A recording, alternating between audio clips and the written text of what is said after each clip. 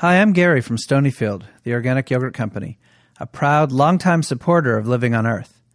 Since 1993, we've given 10% of our profits to efforts that help protect and restore the Earth. Everything from supporting organic farmers to spearheading organizations like Climate Counts, where you can learn how committed your favorite companies are to the fight against climate change. Learn more about our Profits for the Planet program at stonyfield.com. From the Jennifer and Ted Stanley studios in Somerville, Massachusetts, it's Living on Earth. I'm Bruce Gellerman. It was 20 years ago this month that world leaders gathered at the UN Earth Summit in Rio de Janeiro, Brazil.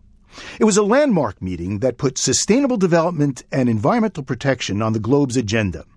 2 international agreements resulted, one protecting the planet's biodiversity and a process to deal with climate change. 172 governments participated in that Rio summit, and 108 heads of state attended, including then U.S. President George Herbert Walker Bush. America's record on environmental protection is second to none, so I did not come here to apologize. We come to press on with deliberate purpose and forceful action, and such action will demonstrate our continuing commitment to leadership and to international cooperation on the environment. The U.S. would later sign the Kyoto Protocol establishing binding targets for greenhouse gas emissions, but the treaty was never ratified by the Senate.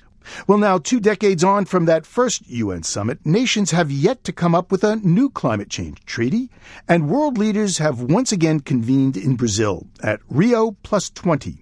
And while the music was upbeat in the country that gave us the samba, the outcome of the Sustainable Development Summit was more subdued. Living on Earth's Bobby Bascomb reports from Rio.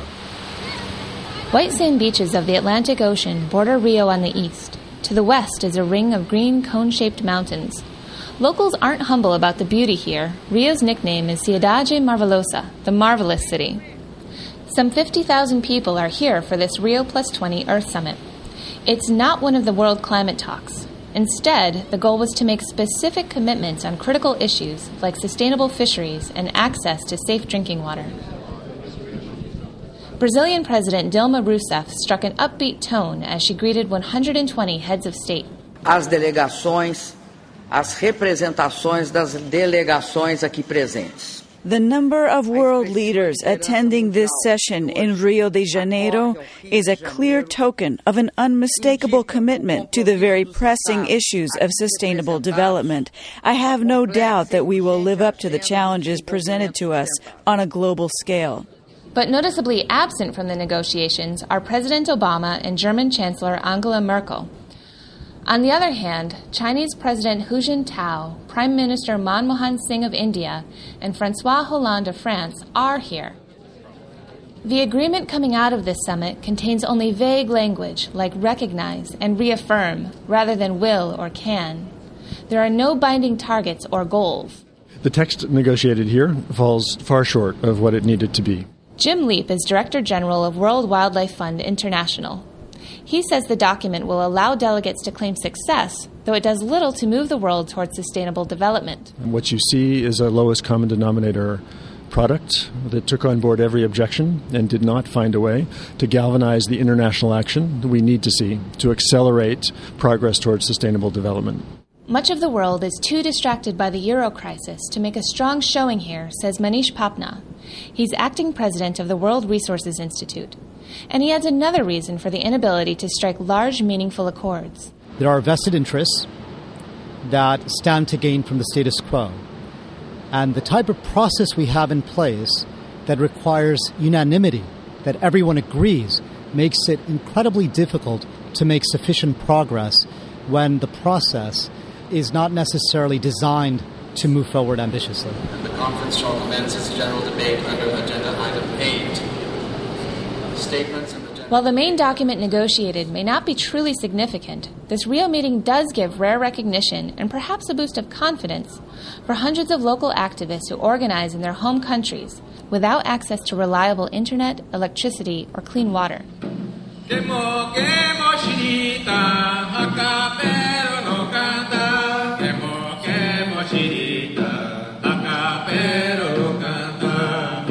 Two members of the Ashaninka tribe from the Amazon open a UN award ceremony for environmental leaders from 25 tropical countries. they've managed to bring sustainable economic development to their communities.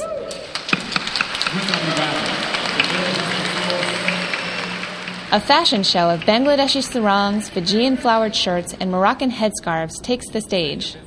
Celebrities, including Richard Branson and Edward Norton, presented the prize. Charles McNeil is Senior Policy Advisor for Environment and Energy at the United Nations Development Program. We realized there was an unusual overlap of the richest biodiversity in the world, all the plants and animals in the equator belt. And yet that's also where the greatest poverty was located. And we were beginning to see that some communities were able to transform that biological richness into economic development. One winner, a Bedouin man from Egypt, organized a cooperative in which members grow medicinal plants they can sell. In Colombia, a women's group got fed up with the sight of plastic bags on their street and saw a way to make money. El primer paso que hay que hacer es reciclar las bolsas. And we take these plastic bags that have been collected in our community recycling campaigns and cut them into strips.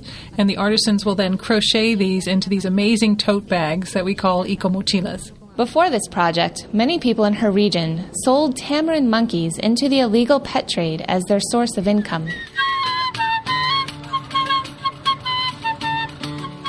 Across town from the official Rio+20 Earth Summit is the People Summit. Here, amid troubadours and fair trade booths, posters condemn high-emitting countries for their global carbon emissions. Those have doubled since the first Earth Summit here 20 years ago, tipping the planet towards climate disruption. But there were a few concrete commitments made to sustainability. Development banks say they'll launch a $175 billion fund for sustainable transportation. And Norway pledged $140 million to replace kerosene lamps with solar energy in rural Africa. For Living on Earth, I'm Bobby Bascomb at the Rio+20 Earth Summit in Rio de Janeiro, Brazil. Quero ver o sol, sentindo a lua chegar.